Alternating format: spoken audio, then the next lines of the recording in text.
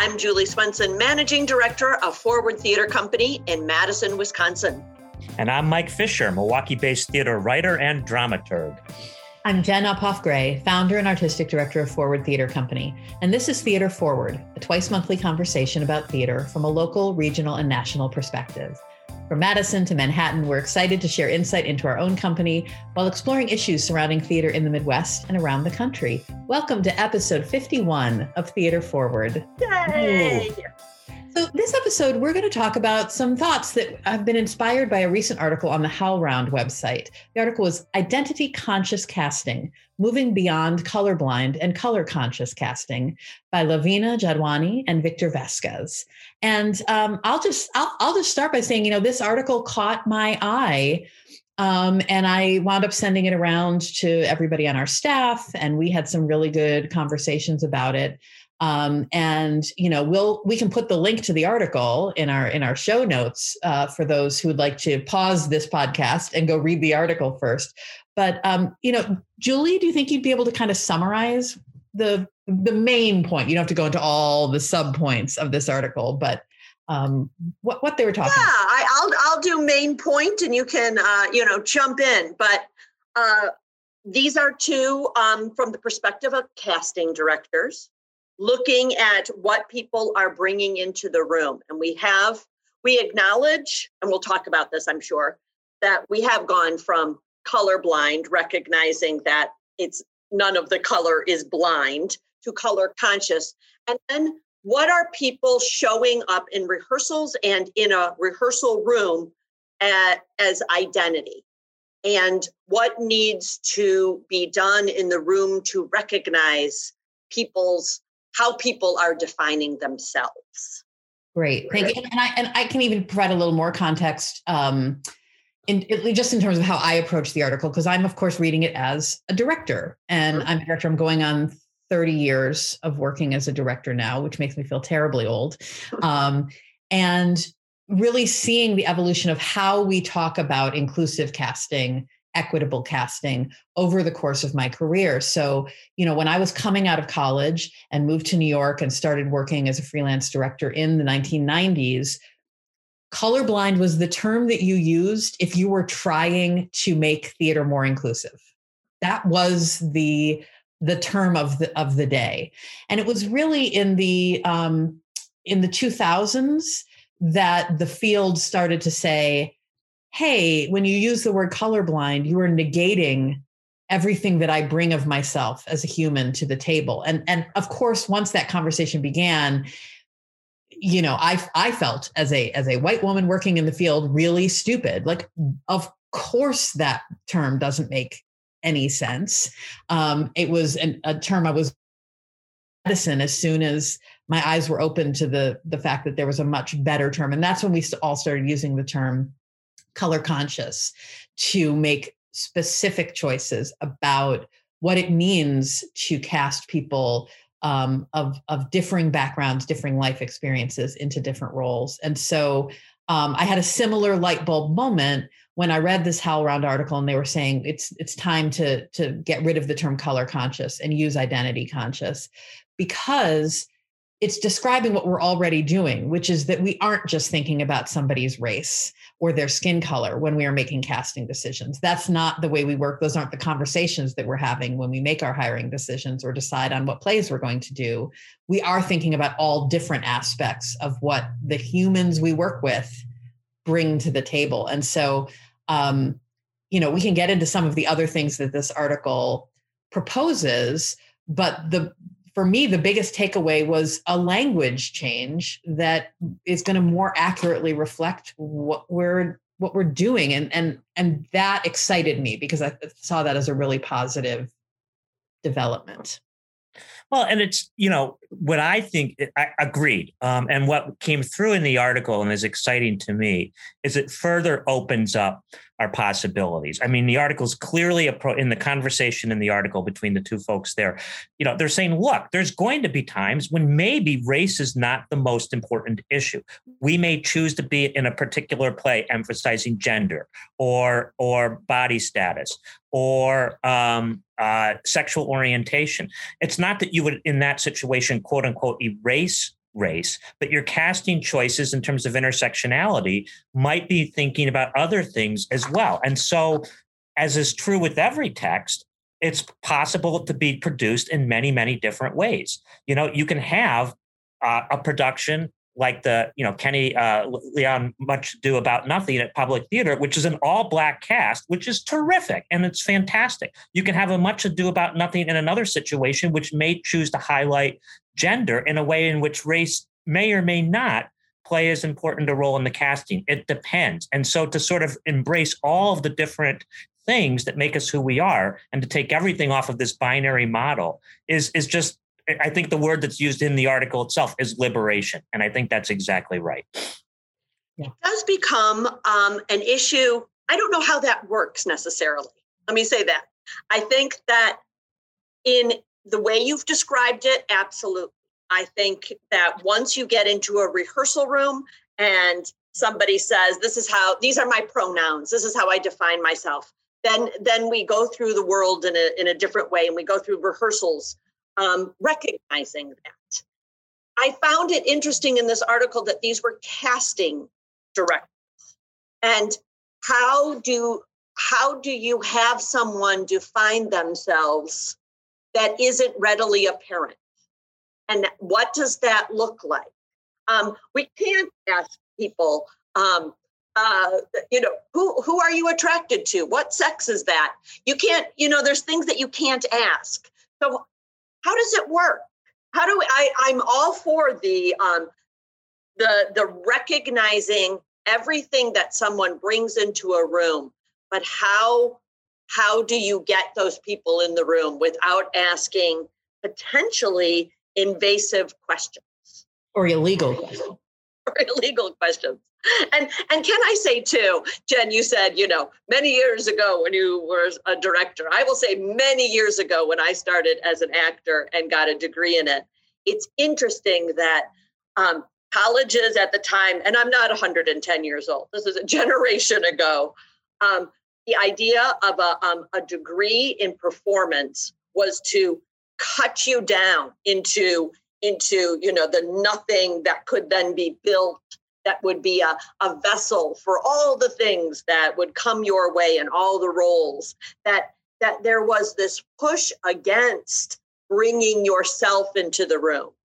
You were the neutral body that could inhabit anything that was asked of you by the director. And so what a actually wonderful, and I agree, Mike, liberating, freeing, we can bring who we are in a room. That's absolutely how it should have always been. But it's interesting, this change, the trajectory we are on.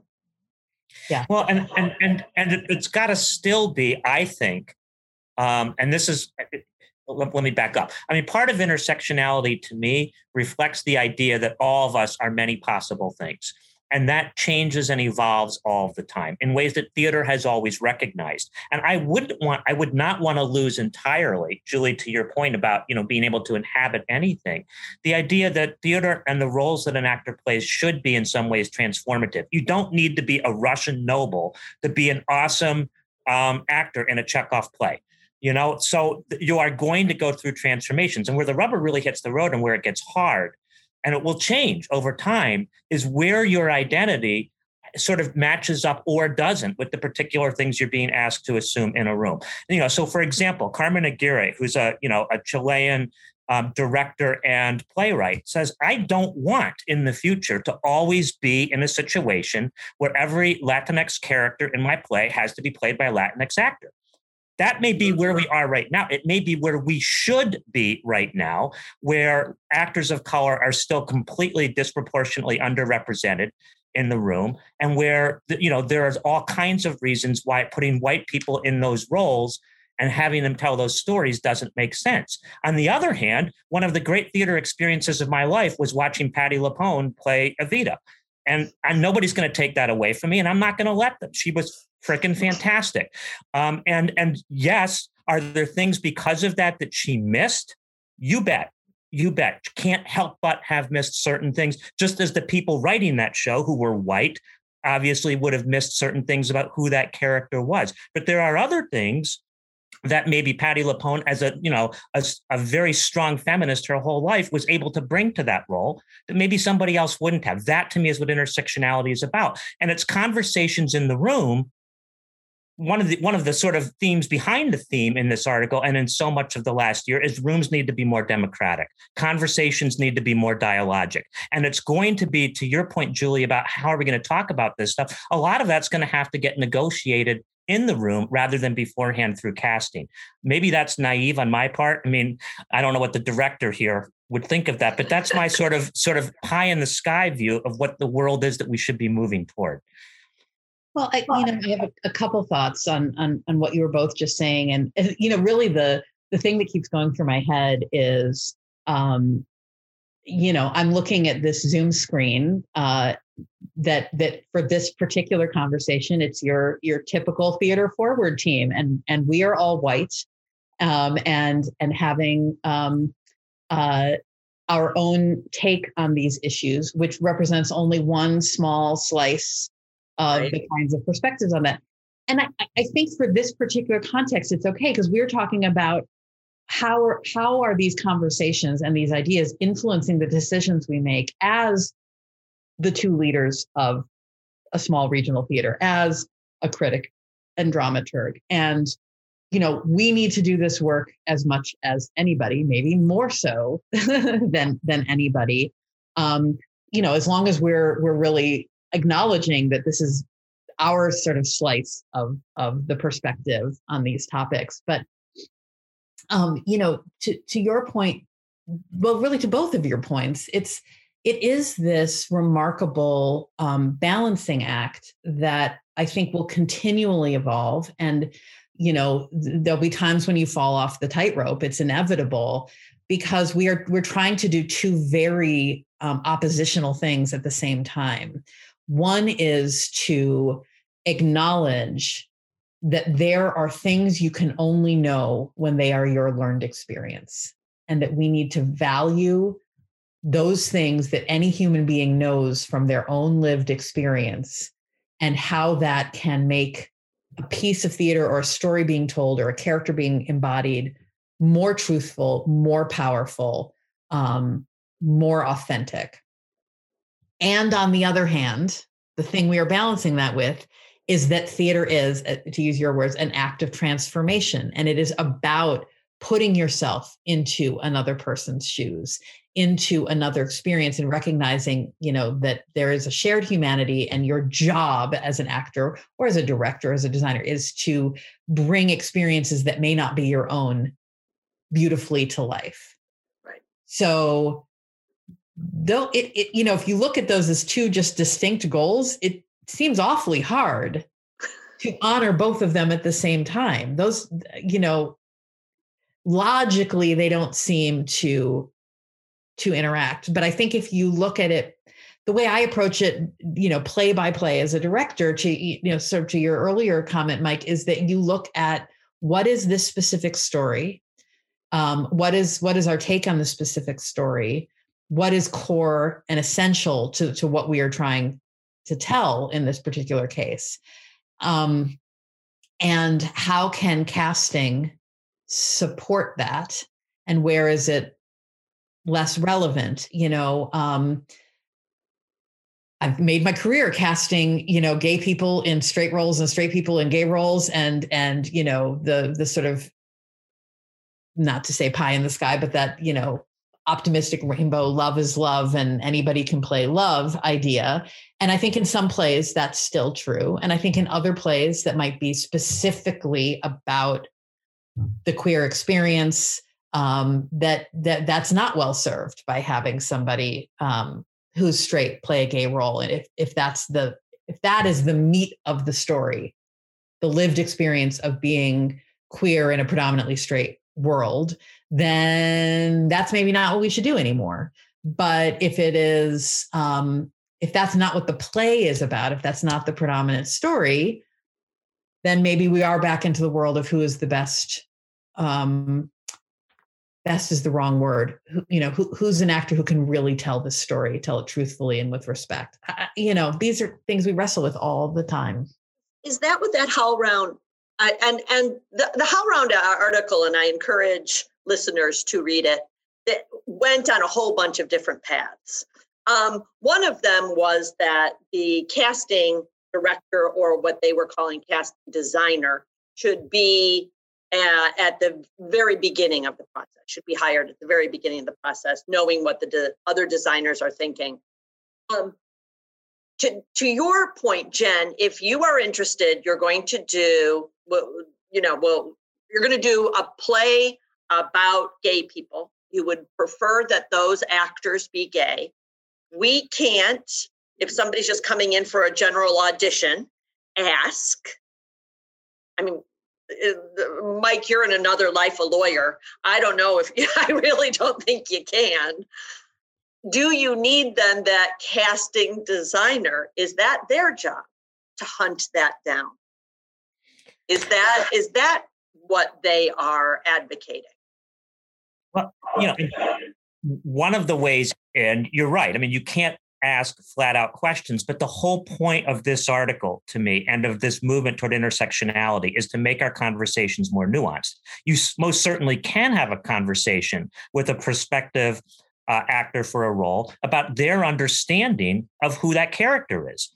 And it doesn't mean that the person who is gay is necessarily going to have a more nuanced answer. But if you have a good in-depth conversation and the person is giving you something that reflects that, then it's more likely, to my mind, based on what Jen was saying about lived experience and how that informs who you are, that is going to influence your casting decision. In the same way that the casting designer and or director, if she or he is gay, he or she or they is gay, is going to perhaps have a different take on this. So there's all these pieces of it. And what I found sort of liberating about this article is it didn't require us to be 100% perfect, because you can't be. You can't possibly, unless every single person is only going to ever play themselves, align in every single way with any particular character who's played. The important thing is to have the conversation, and some things are going to be more obvious than others. When that college tried to do a production of The Mountaintop by Katori Hall with a white person playing Martin Luther King, that was just ridiculous. Right now in the world we live, for a white actor to play in an August Wilson play in one of those great black roles is ridiculous. So where will we be 100 years from now? I have no idea. But those are things that are real obvious. There may be other things in terms of a person's lived experience, to take an August Wilson play, where they haven't had the class-based experience that these characters have had. They haven't gone through the discrimination on the level of gender that these characters have. They certainly haven't lived in the Hill District in Pittsburgh. So there are things they're going to be missing. But are the things they bring enough to overcome that? And that's always the sort of really wonderful, to me, I want to think of this as a positive opportunity for conversations about who we are, where when we don't understand something, we can get better and learn about what we don't know, and then move forward from there. And I know I'm talking very abstractly. That's why I tried to give some specific examples. It's a conversation that's abstract because it has to be case by case by case. And what might work today maybe won't work tomorrow, or what doesn't work today might be great 20 years from now, depending on where we are as a society and the kinds of things that we've learned about each other. I think it does change then. It changes how we audition people. It changes those first couple days of rehearsal. And I'm not saying that's bad.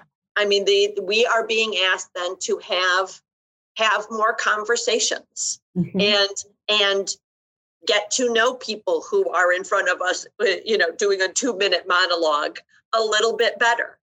You've caught me. As a dramaturg, I want table work to be 3 weeks. Well,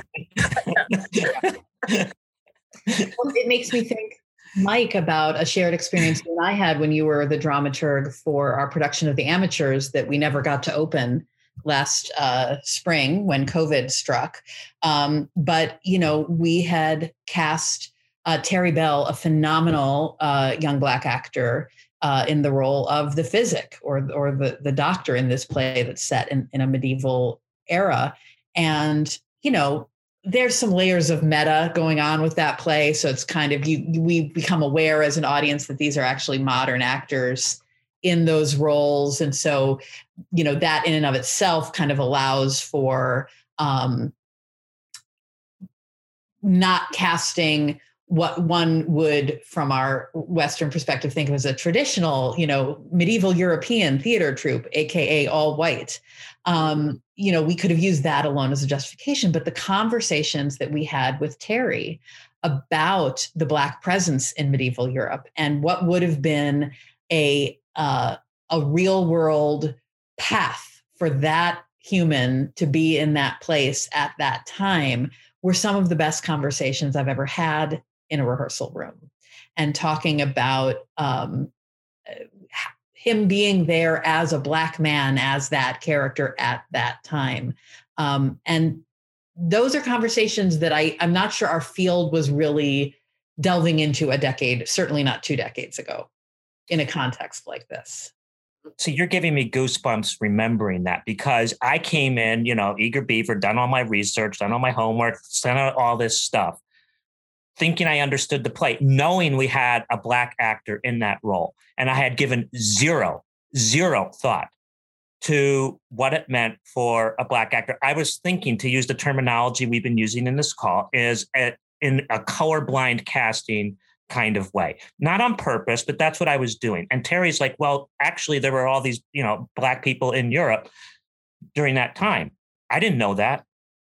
That was my job to know that. I didn't know that. I went and did all this incredible, very exciting research, ended up having a wonderful back and forth that went on for over a couple weeks with Terry, became closer to him. It allowed trust between the two of us to develop that would not have otherwise developed.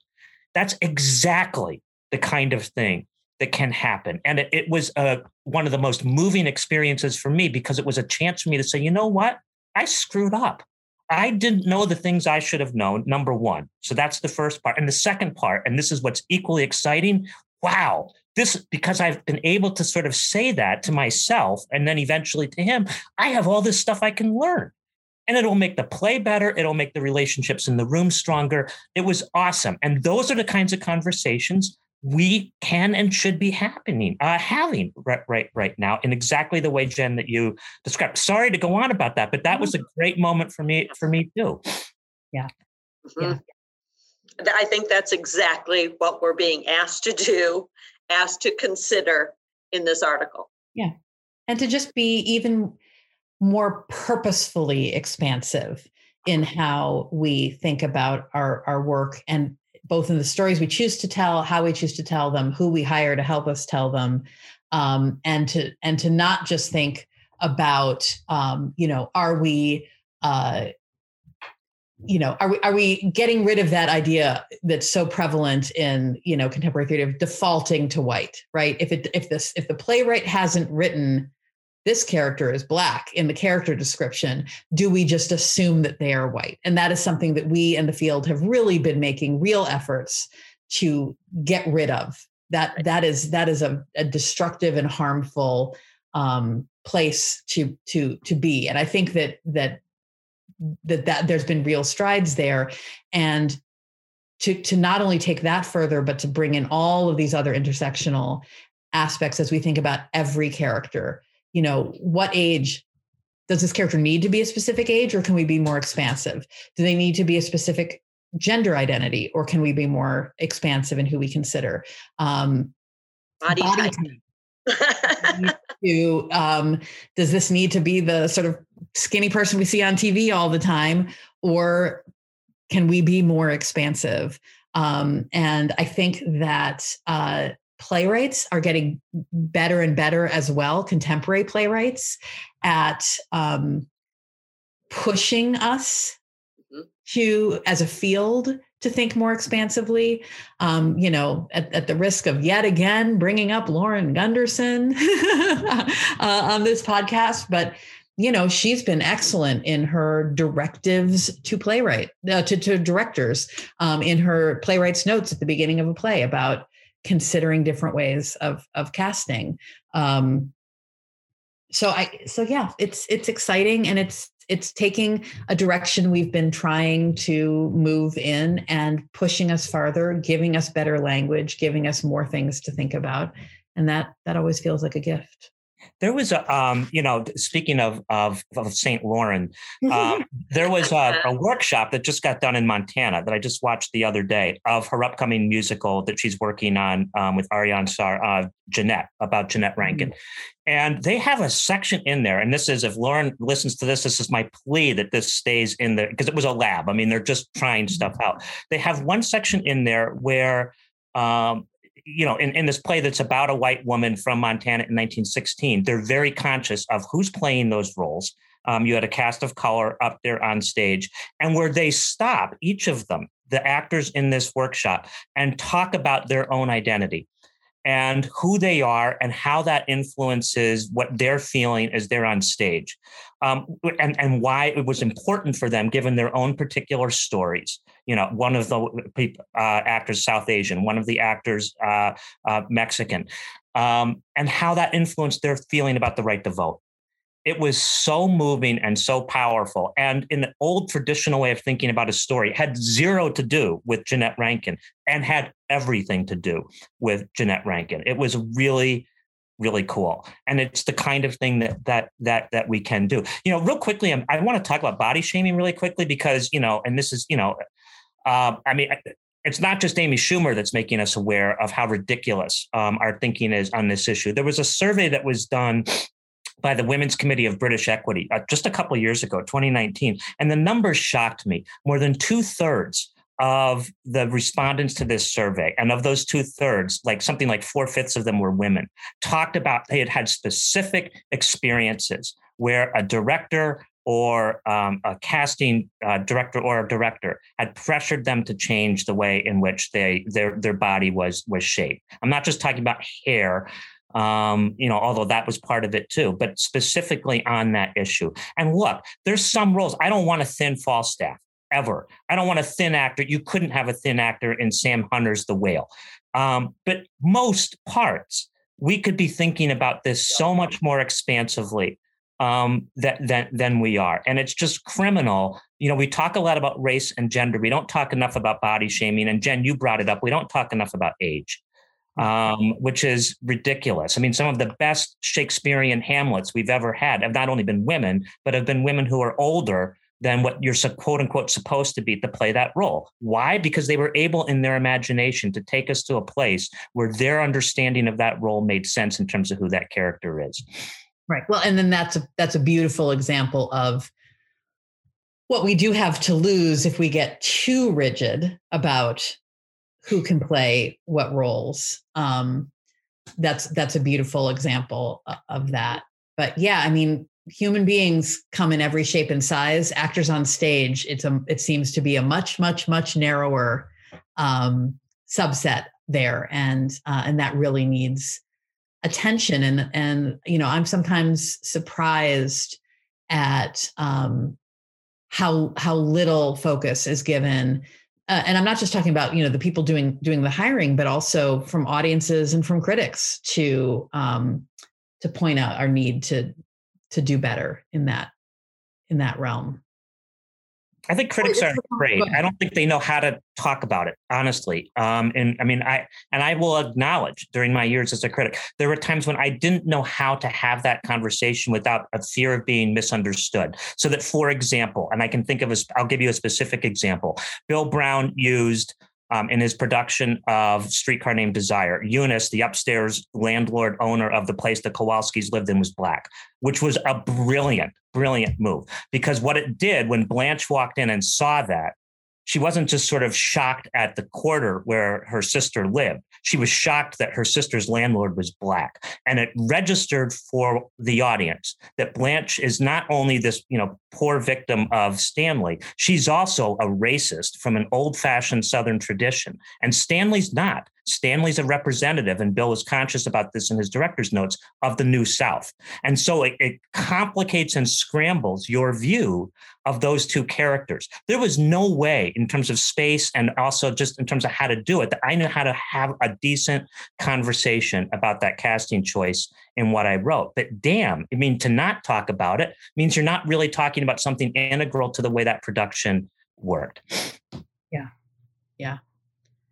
Well, I don't want to cut this conversation off because I feel like we could go and go, but, overall, I think of an article like this.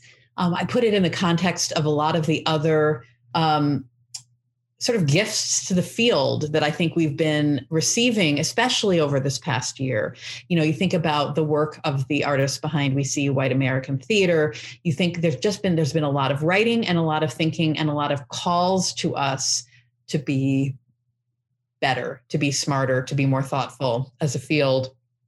And, really taking each of these offerings as the gifts that they are. It's a lot of effort being put into it to help all of us. And it's exciting, and I'm grateful for it. And I'm looking forward to seeing where we go in the coming weeks and months and years as a field as a result. Any final thoughts, Julie or Mike?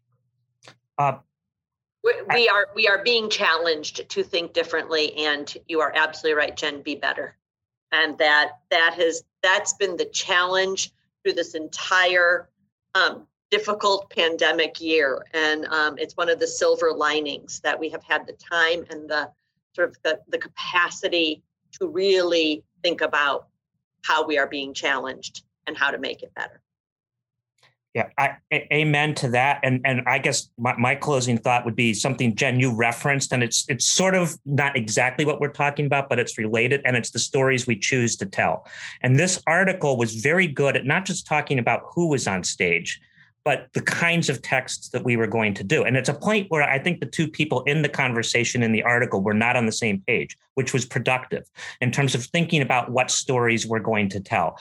And this goes to the whole change from color conscious casting, actually from colorblind to color conscious and now to identity casting, is the sense that August Wilson talked about a full 25 years ago now, which is there's a psychic trauma that gets paid by a Black actor when you're requiring them to be in white story after white story and white story. And yes, we can change the nature and shape of those stories through a different kind of casting. But we also need to be dealing with a world where 90% of the plays by the 6 equity companies in Milwaukee over the last 20 years are by white playwrights, where 80% of the plays that are being done in New York are still by white playwrights. If we tell more stories by other people besides white playwrights, then some of these problems are going to problems is the wrong word. Some of the opportunities we're talking about are going to be even greater because you're going to be telling stories that more naturally allow for people whose voices have not been heard to be heard. And the plays are there. There are so many great plays right now by playwrights of color. Damn it, let's do them.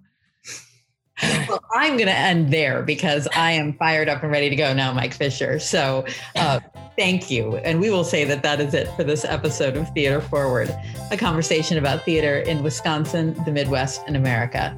Thank you so much for joining us. I'm Jen Uphoff-Gray. I'm Julie Swenson.